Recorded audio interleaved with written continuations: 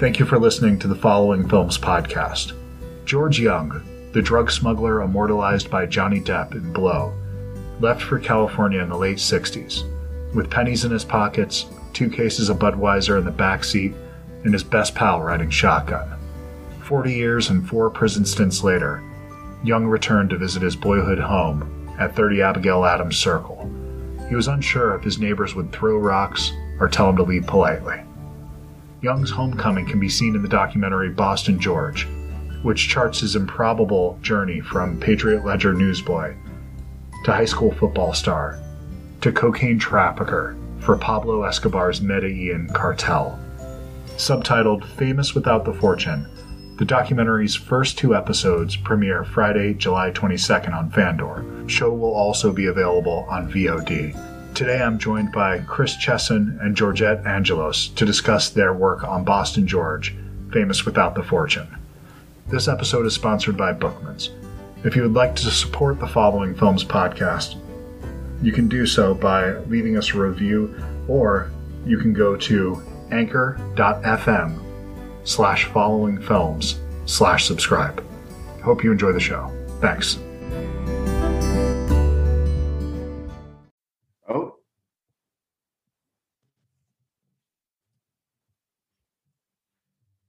Hello. Hey, how are you today?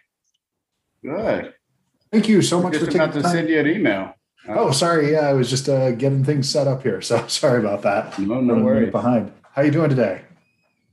Can't complain. Good. Thank you both so much for taking the time to do this. I really appreciate it. So, of course. Thank you.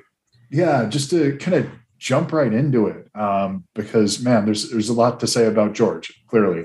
What led you to decide to take on this project? Because it's something that, he's such to me, one of the most unusual characters, that he's this one part philosopher, one part almost lyrical poet and drug dealer. And he's kind of that world, but there's something so unique to him that there's a lot of people that tell good stories, but very few tell them as well as he does. He could tell a story, I think, about ice cream melting, and it would be fascinating, but he happens to have one of the most compelling stories of anybody on earth. So it's just that combination. It's pretty insane. So I would imagine that's why there's plenty of story to tell with this guy. But what attracted you to tell his story a little bit further?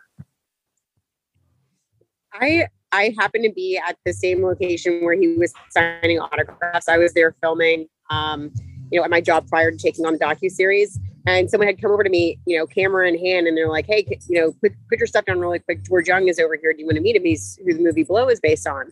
So, of course, I dropped my stuff and I went over and we met. And we had this very funny exchange. And, I kind of sat on his lap. We did the whole thing and had a big laugh and took a great picture. And I thought that would be it. But someone had told him that I was a film producer. I was the head of production for Snoop Dogg Media Company at the time. And they just it was a simple phone call. Do you know any producers that would want to produce George Young's life story? And something, knocked me on the head. I, without any hesitancy, said, yeah, I would love to.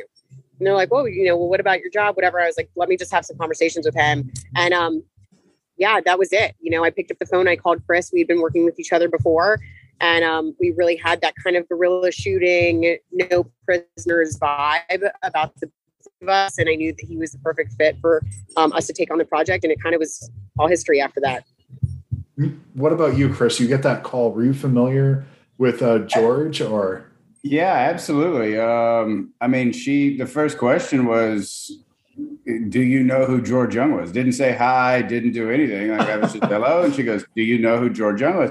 And I immediately knew. I have a list of really good movies that when they come on, I watched them. It's Shawshank, Into the Wild, Blow, shit like that. And I was like, absolutely. And she gave me pretty much those details. Well, he wants to do this documentary. I said, 1,000%, I'm in. Let's do this.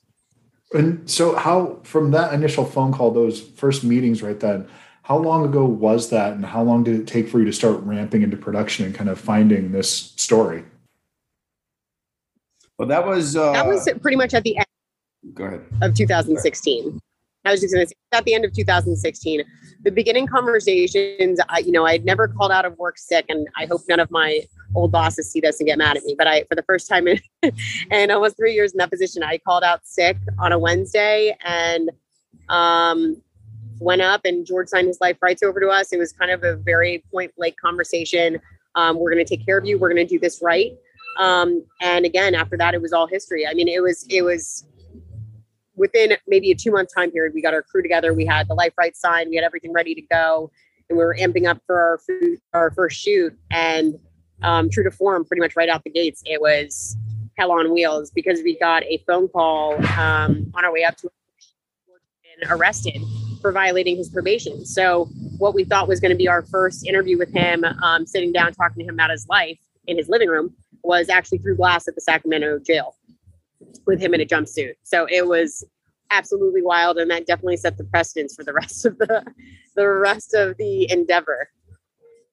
And at what point did you start reaching out to the other people? Because the FBI agents actually play a much larger role in this than I would have thought in this story. And I love that it has that balance between both sides, where there's far more in common with both sides of the law here than you may have initially thought hearing this story. So Chris, maybe what point did you decide to start reaching out to them to flesh out this story? I mean, it was immediate. We knew the stories, and here's the cool part. George was still friends with Mike and Tom McManus, who were in there. So it wasn't like we had to track them down, or do anything like that. They were, hey, we want to tell. And they were, of course, like, absolutely. We still care about George. They talked frequently. They wanted good things for him. So that kind of just, a lot of stuff fell into place. He was, that kind of character where people just fell in love with him and they wanted to do things for him and to get those DEA. And that was the first episode we completed. Like, we went, like Georgette said, when we had a parole violation and he went back to jail, as soon as he got out on July 4th, we were like, well, we better go because we have no idea what's going to happen. So immediately we just, we hit the ground running, no plan, no anything. We didn't have an editing plan. We knew it would be a docuseries because there's just too many good stories. But even though we cut out a bunch, it was just, it kind of fell into place. And a lot of people, again, Bruce Porter, DEA, all of them were like, yeah, I want to tell, some great stories about him. It's pretty unusual to have people that are, that their interest is to share the story of the drug dealer from the law side, that it's not their own self-interest. Yeah, I want to tell my side of the story, that it's no, this supports George. Sure. Let me help out George. That's such an unusual thing that they have genuine affection for this guy. And it's readily apparent right away when he's saying, because you interview him and he's saying, yeah, I've kept in contact with these guys. And who the hell keeps in contact with the people who arrested them? That's just, I've never been arrested, but I would imagine I might hold a little bit of spite towards them. He seems totally fine with it, which is really unusual. George is the epitome of a Clint Eastwood movie. So, it's kind of like between the cop and the outlaw and whatever. It was always that kind of exchange where they kind of tip their hat to each other after they just duked it out. Yeah. That's pretty exactly what it was, where they're like, all right, cool. See you next time. And they have this weird understanding and this weird respect for each other. And that was George true to form. And that was, it was automatically flooded, over to anyone else who was around him. It was contagious. So I think that even the DEA agents in their probably other uptight, tracking down other criminals way, I don't think they ever had any type of association other than that outside of George. Well, his really good line on that note was, in order to be a bad guy, there's got to be some good guys too. So he didn't fault them for arresting, but it's in like one of the little promos that have been shared, and that line sticks with me. Like, they're doing their job, I'm doing mine. Yeah, and it's not holding any ill will towards them, but these DEA agents at that time, they weren't kind of what you would picture. There's one, he tells the story right away, he's saying that if there was they lived the lifestyle of drug dealers, really, where if a Ferrari was impounded at 2:00 in the afternoon, by the time that night came, they would be driving at home so that they could have that appearance and live that. So they were enjoying a lot of the fruits of what it meant to live that lifestyle, but then they also got to be a cop on this side as well. So it seems like there was a little bit of, it's a special kind of person that wants to play both sides of it that way. So I could see why they would maybe enjoy George a little bit more than the average kind of, I think just the facts man kind of picture of a FBI agent that I have in the back of my mind, that these guys were a little bit, not that they weren't professional, but I think you have to have a little bit more of a wild streak to have survived in the late 70s, early 80s Miami drugs. I was going to say something about, imagine being 22, living in Fort Lauderdale, having all this money, and, they'd go out and spend $10,000 on dinner. But a guy like George, they didn't have to worry about, he had a briefcase with a gun, but George didn't carry a gun ever. So they weren't really in danger. I'm sure they were. I'm not taking anything away from the DEA agents. I'm sure they were. But like with George, for instance, can you imagine how fun that must have been? Like a guy who's definitely not in danger. Like he's just would go to the bar and buy everybody drinks. And, like the DEA undercover at 22, Fort Lauderdale in the 70s. Wow. Wow.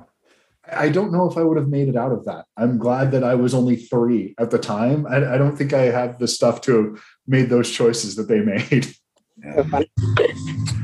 And so what was for you, the reason that you wanted to expand upon the story? Because there was so much more to him than I knew about. I thought I knew quite a bit, honestly, knowing the movie, knowing the book, but there's all these other details and colors that you're able to really dive into here. Was it just the idea of maybe opening this up to people that hadn't seen it before, or were you immediately just aware that there was so much more to his story that maybe people weren't aware of? In the words of George, it's the gods of chaos one more once. It's again the existentialism that goes along with the statement, which especially once you watch the series, you're going to be right back in those shoes of feeling how we felt in the connective tissue between the man, the myth, the legend. But I know for me and Chris, it was total gut instinct. We had no clue what was going to go on. We knew that it was a huge pain in the butt, everything that was happening, and we knew that it came with a lot of weight. But it was just something about it that we just couldn't stop saying no to. Even Bruce Porter, just as a little bit of a leak. It's like he'll say it in the docuseries. He almost quit a million times, and he was just like, all right, I'm done writing this book. I can't do it anymore. And of course we had those moments, never said them out loud, but it was just, you just couldn't stop coming back for more. And we know that that's how the viewers are going to feel. You just can't stop listening. You can't stop rolling. You can't stop moving. That was it for us. Like we had no idea what we were getting ourselves into, but every time I said it to George, every time something really cool would happen, especially, after we were at Johnny Depp's house, I was just like, can you believe this happened? He's like, yeah, baby, of course. It was, it was written in the stars somewhere. Like it was always meant to be. Me and you were meant to be. This was meant to be. It's all meant to, it was like all kind of written somewhere. And I still live by that. I live by that code for sure. And George helped me realize that, someone that cool and that really knows his stuff. If he feels like that, then we must be onto something, and we definitely were. And do you happen to have, because you listen to George talk for 5 minutes, and he just drops these little expressions, these phrases that I've never heard before, where you're just I'm taking notes like throughout while I'm watching this, because it's like he just throws out there, somebody says something, he's like, oh, well, freedom, it's the realm of illusion. You're like, who talks like that? Who actually says shit like that just randomly off the top of their head? And it's just, I'm wondering if you had a favorite witticism, I guess, that George just randomly threw out there, one that kind of stuck with you. We'll start with Chris, maybe. Yeah, it's tough. There's a lot. Georgette, gods of chaos, the one more once. But like we would have specific things like, just like jokes and whatever. And I've told this a lot, but George would, I grew up playing golf, right? And so he would call me, and if I didn't answer, he'd leave a message like, hey, Texas, always play. He'd call me Texas, always play the back nine first. You get to the bar sooner. And I'm like, it's genius. Like, it really is genius. I grew up playing golf. I didn't even think of that. So he was just so enlightened. He was so well read. These are the kind of conversations. He wasn't the cocaine cowboy type. He would sit down and you literally, that's why we didn't focus a whole lot on the smuggling aspects and the reality of exactly what we were left with, which he was still an outlaw, but the same reason why DEA agents and Johnny Depp and Bruce Porter loved him is this is the way he talks to everyone. And it's just, it's really cool to have these conversations or have had these conversations with him. And what about you, Georgette? Is there any little nugget of wisdom that you took away that you maybe find yourself repeating every once in a while? Definitely. The one that comes to mind, and it was one of those things where I was like scrambling for anything to record what I was listening to. You know what I mean? It's just like, I was always kicking myself because we'd have these really late night conversations. I mean, I was on the phone with him for like hours, multiple days a week, maybe not 7, but close. And, I mean, I recorded some conversations, obviously letting him know like, hey, I'm just going to like start recording just for fun and blah, blah, blah. But, there was one time that he like really got kind of quiet. He goes, it's like a story of Moses coming back from the desert, isn't it? Like, no, it was him talking about himself, like coming out of the mirage of like the desert after like 40 days, and it was just this wild, you're like, what the hell? Like, but it was so spot on. You know what I mean? Like, It was so spot on for whatever it was that we were talking about. Cause it was like, this redemption story was going on, and he was having so many moments of reconciliation from us taking back to his home in Weymouth. And, every time we got done filming, he was like, you guys have just given me the best week of my life. And each week got better, and each filming and everything we were doing got better. But it was just like, it's like the story of Moses coming out of the desert, isn't it? And you just have this, you're like, yeah, that's exactly what it is, and I mean, everything like that was always these little tidbits. We were just saying before, talking about how much footage we have and how hours and hours and hours of footage it is. And it was because we never knew when to stop filming. We never knew when to stop recording. It was like so hard, we're like hanging on every word, like, okay, like, are we cutting or do you have more? Like what's going on? And 99.9% of the time, we are very happy that we'd never turn the cameras off because it was gold. Even when we thought that we were done filming. Yeah. We would leave the microphones on 1000%. Like it wasn't about the camera going, but we're like, all right, cut. And Benton, our DP, would like, just shut it off because he just doesn't stop with this shit. It just keeps going. You're like, and like Georgette said, you'd catch him like, George, shut up. We're not even rolling. What are you doing? Now you got to repeat it. And he says it off camera so much better. When you put him on the camera, he would stammer or something. And you're like, damn, he says that. So we learned, and we would leave the microphones on him. That's kind of what I assumed you would have to do with him, because he just seems so completely present all the time. It doesn't feel like it's a front that he's putting on a show, that it's just, this is who this guy is all the time, that if you ran into him, this is how he would treat you. If you never had heard of him, you would probably just end up spending the rest of the day hanging out hearing stories from this guy, because it just seems like he's one of those yarn spinners that, he's that uncle that you wish you had when you were growing up, somebody that could have, given you that advice to help shape your young adult years. And how do you shape a story like this with that much footage and that kind of a master storyteller like this? And I've noticed that the episodes that you've broken this down into this docuseries, they're different lengths. It's not like a formula that you're going into, that you're finding the arc in each one of these like sort of chapters of the story. How do you shape it overall as a whole story? And then how do you shape it into each individual episodes as well? We went completely backwards on this thing. Like I said earlier, we had to immediately go into filming. We didn't know what we were going to capture. And once he really started opening up, we kind of, again, at one point it was like 8 episodes, was the idea. And then it slowly condensed a little bit. Each episode, when we started the editing process, was like an hour and a half. We had to cut out a lot of good stories, a lot of good people to keep it. Unfortunately, today there's not a lot of people that sit down and watch 2-hour movies, 2.5-hour movies, unless Martin Scorsese's producing them. So, we wanted to keep that, in line with us, but we really didn't know the shape it would take until we sat down after capturing everything. And then it came together like, all right, let's, we had to like vote on what we were going to cut, because we're like, damn, that's a good story. We're really going to take that out. And, we'll have to share them all on a podcast, because we've got hundreds of hours of interviews and stuff like this. Like you said, we've talked about it before. You could take an interview with George, just put it on YouTube, and probably have 1 million people just sit there and watch and listen to him talk for an hour. I would. Yeah. 100%. He's that good. So, again, we it didn't take shape until after we were done filming. But we knew, because of the experiences that we had, we needed to show past and present. The reason for Famous Without the Fortune is when he came out, he didn't have anything.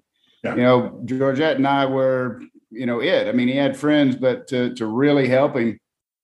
But we couldn't walk into a restaurant without someone recognizing and the rest of the restaurant lined up to get an autograph. Everywhere, no matter where we were, it happens. And it was, so all of it, the names, the episodes, just kind of, what did Georgette say, or George, is written in the stars. Well, there's one thing that we will, as audiences, it's very strange, because you're right. There is a willingness to look for things that are very short form, but there's also this deep dive mentality now where people will listen to podcasts that are 3.5 hours long at this point, with people that are just good storytellers. You'll find 10-part documentary series that goes super deep on one individual story. And I think that there is this bizarre mix of really long form storytelling and incredibly short form storytelling. So it's like that middle ground doesn't seem to really exist anymore for that 2 to 3 hour spot. Unless you're right, it's like a big event type thing, but it's like we have this incredible combination of TikTok and then like 6-hour podcasts on hardcore history or whatever it is that you're listening to. So it's kind of unusual in that way, but I'm only saying that as a desperate plea to release the rest of the footage, because I could take anything, really. Doesn't matter if it's repetitive, the same story, just told slightly different. I'd listen to it again. I'd be fine with that. So we can make more episodes. That's fine. I'm okay with that. The story is never ending. It really isn't. And then how, you have the release coming up here. And so are you releasing these all at once, or is it something that's going to go week by week when you're putting these up? It'll be the first 2 come out tomorrow. And then the following 2 are the following Friday, and the finale is the 3rd Friday. So with over a 3-week time period.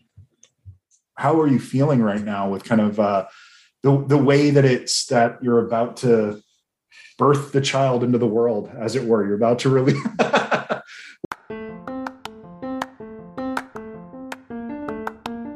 Today's episode of the Following Films podcast is brought to you by Bookman's. So earlier today, when I went into Bookman's, I was thinking about the conversation I was having earlier today, and I just wanted to check out a movie that maybe was a genre film, but had a little bit more on its mind. Something that was a horror film, maybe something that had a political or social commentary underneath it.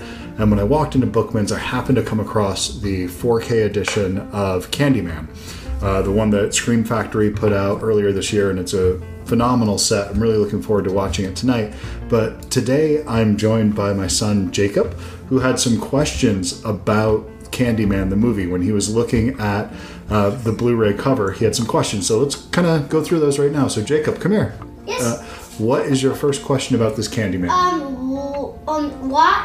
What happens if you say his name 5 times? That's a good question, because on the bottom of the Blu-ray case it says, "We dare you to say his name 5 times."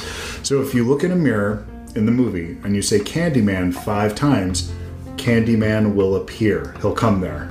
And he'll kill. Oh, well, wow. I didn't tell you that, but yeah, that's what would happen. Because this is make-believe. It's not a real thing that happens. This is just a story. It's just pretend. Good. So Candyman shows up in the room and then lights out. So do you have any other questions about the Blu-ray case here that you're looking at? Why is there a bee right there? Okay, that's a good question. So the bee is there because Candyman, well, what do you think? Well, if you were going to watch this movie, if you had to think, why would there be a bee there? What do you think is going on in this picture? I think a bee affected him. That's right. He was bitten by bees. That's right. Yep. That's why there's a bee there, because the Candyman was bitten by bees. And means he would kill the bees that did that? Well, no, not necessarily. But so do you have any other questions about this on here? Why is he in the eye? Oh, that's Candyman. That's just a reflection. So this is This eyeball right here, it represents there's a woman who's looking in the mirror, and then she can see Candyman in the mirror also. So I think that's what that's trying to portray. So I have a question for you about this movie. Do you think this is a movie that a kid should watch? No. Is this a movie that you ever think you'll watch? When you're a grown-up, do you ever want to see Candyman? Yes. When you're a grown-up? Okay, cool. As long as it's not too horrifying. It's not that bad. It's a lot of fun. Mom loves this movie. I love this movie, so we're going to probably watch this later tonight. But how do you know all this stuff? How do I know all this about it? Well, because I like movies a lot, and that's why I have a movie podcast, so that I can talk about movies. And why do you actually know all about what's in this movie? Because I've seen it a bunch of times. Oh, the classic one, like part 1? Yeah, well, there's 4 Candyman movies. There's 3 that star Tony Todd, who's that guy right there. Tony Todd is a really well-respected genre actor. I like him a lot. In fact, we're connected on Twitter, and we end up talking about music a lot. So, really nice guy. He's not scary at all, the guy who plays Candyman in real life. And then there was a remake that was done, or I guess it's kind of a sequel to it, that was done recently. Came out last year that's really, really good. Or a couple of years now, I guess it's been out for. So, yeah, definitely worth checking out. But I have a new question. Why is there a blood right there? Well, that just makes it a little bit more horrifying. So, I think we need to get back to the interview. Why don't you just go ahead and say thank you for listening to the show to the people. Thank you for listening to the show. Goodbye. Bye. Enjoy the rest of the show. Well, yeah, I mean, you can... Well, I lost like, you there. I said that's pretty much how it feels. You know, I am a mother, and you have that moment of being like, I hope my baby's okay. Like, I hope my baby's going to be okay. I hope everything's okay. I hope the delivery's perfect, you know, and that your baby's welcomed with all the love and support that it deserves, that you've earned, and for carrying it for 5 years almost, you know. Like, that's a long gestation period. So. Yeah, exactly. 9 months for me was a cakewalk. So it should be very good. But me and Chris keep texting each other like, hey, is this real? You know, is this life right now? And it is most definitely real life. So we're excited. Well, you should be. And I'm excited to see the conversation around this individual, around George, re-engaged again, because it's such a wonderful, fun. I mean, I say wonderful because, I mean, there's real stakes here. There's people that got really hurt because of, you know, the cocaine trade in this country. So it's not to take away from that side of it. But I mean, it's still, this would have happened eventually, I guess, probably. I mean, he's referred to as the Henry Ford of cocaine by one of the FBI agents at some point. So there's a ton of damage that was left in his wake, for sure. But I think the sad thing is, you know, because obviously we have this outpouring of love and support, but I do know before, well, you know, once we started taking on the project, you did see, and I saw those messages, like, you know, when we took over the socials, and you'd see those messages, you know, you ruined my parents' life, you ruined my dad's life, blah, blah, blah, because of a cocaine addiction, or, you know, what turned into the crack epidemic. And that's why as filmmakers, we had to stay extremely unbiased. You know, we talk about George in such levity right now. But I think the reason why for us, the other side of the filmmaking and the personal love and support that we had for him as an individual is because he absolutely had no intention. You know, he said if it would have been, what did he compare it to? Potatoes. Yeah. If I could have sold potatoes for whatever, a gram, 60,000 a kilo. Well, you know, all the stars were doing cocaine. It wasn't like, you know, selling it to the single mom who has a drug problem, who, you know, that you just we had no idea. He had no idea what it was going to become. Granted, it doesn't take, you know, George was a very, very, very intelligent human being. It doesn't take a rocket scientist to figure out that this could go wrong. But I think that there was a huge, huge, huge level of not so much regret, but understanding of how that affected people and it to the masses, you know, to the millions. And I do know as an older man, there was definitely a soul searching process for him through his almost 25 years in prison to realize like what he had done. And, you know, he came out relatively remorseful, I'd say. Well, if you episode 5, when the title plate comes on, there is some voiceover of what George thinks about this. And I don't really want to ruin it, but I don't know if people will notice. But he says, if I would have known then what I know today, I wouldn't have moved a gram of it. That was from one of his first interviews with us without even knowing us. So it was innocence. It would definitely. I think you pick up on that right away. That there's not, you don't feel that he's a malicious person that was just that self-serving and unaware. I mean, you feel melancholy when he tells these stories. You feel sadness in him, even though he's just a delightful person to listen to these stories, and he can tell a story with the best of them, really. But you do feel a sadness in him that's clearly there. And I think that's the duality of him that makes him such a compelling person, that he is not just one thing that you can clearly define and boil down into just this, kind of, is he this silly kind of Mark Twain-esque guy spinning yarns, or is he the world's most dangerous drug dealer?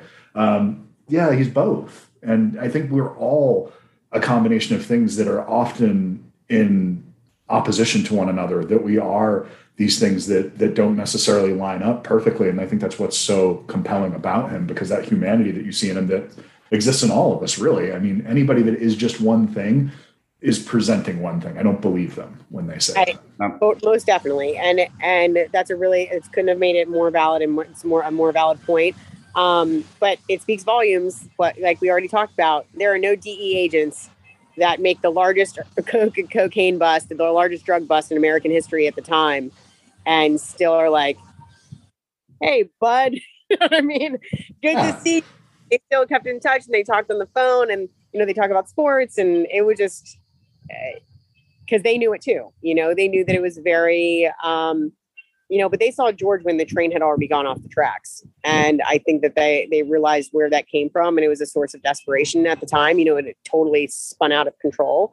And really, once you start doing that and you're already Pablo Escobar's vehicle to the United States, you can't have a, oh shit moment and pull out. You know what I mean? You got to keep going. Or else you're going to get killed. You know what I mean?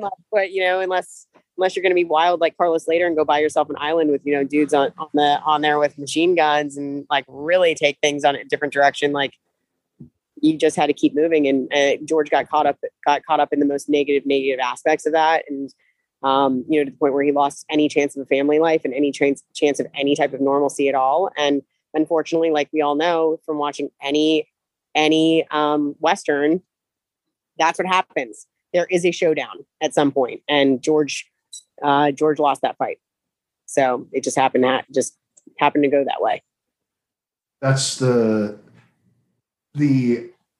think there's a important part of this story that you can take away, that I'm glad that it's grounded in that side of it, that it's not, and even every version of this story, I feel like people want to tell the full version of him, because you don't want to make it the glamorous side where it's just this, it's not realistic. It's not honest, because the real actual story of it is so much more compelling, so much more interesting.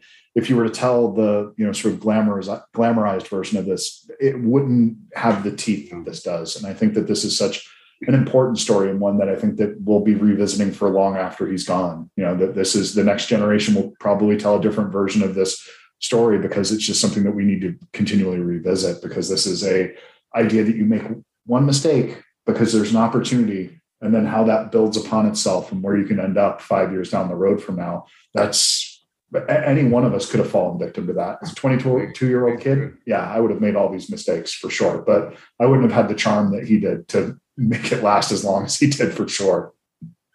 That's the other side of the messages that we receive all the time, is thank you for saving my life, because they watched the movie or they read the book or whatever it was, and they're like, I need to pull out because it's going too far. You know what I mean? I need to get out of the game. I need to move away from it. And yeah, whether it was like too late and they, saw this, heard the story while they were already in prison and then came out to have their own redemption story or whatever it was, we see those messages every day of just, them being like, this saved my life, because I realized that someone who was the biggest badass of all time and had everything, it just got ripped away in 1 second.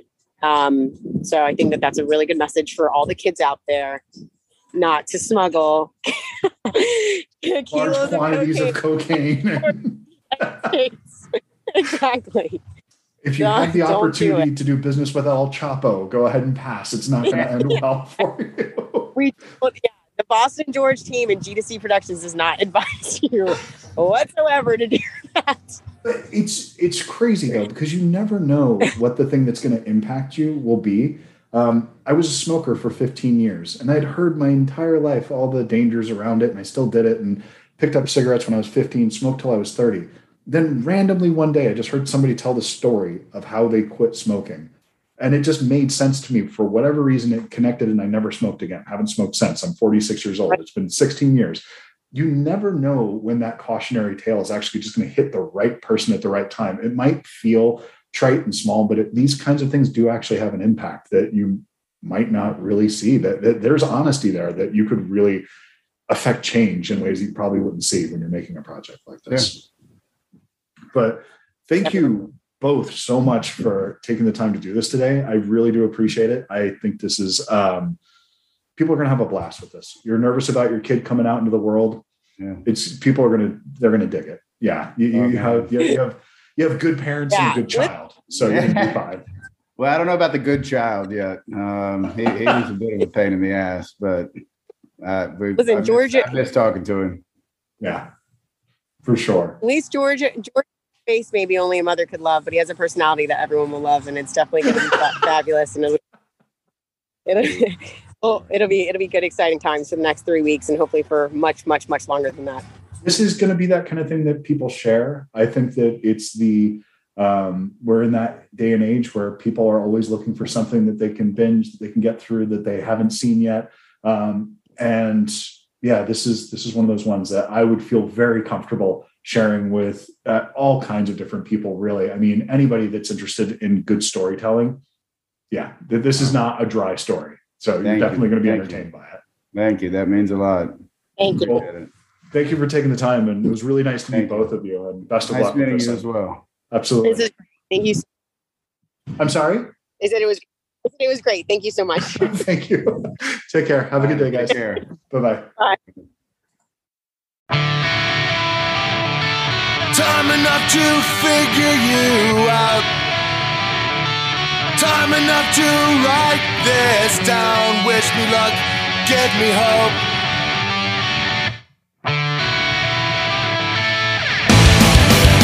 So I fall one more time, and I'll say I can't save you. Fell down into the bathroom,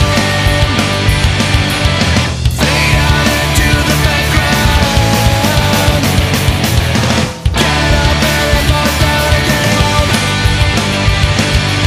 So I know you'll give up.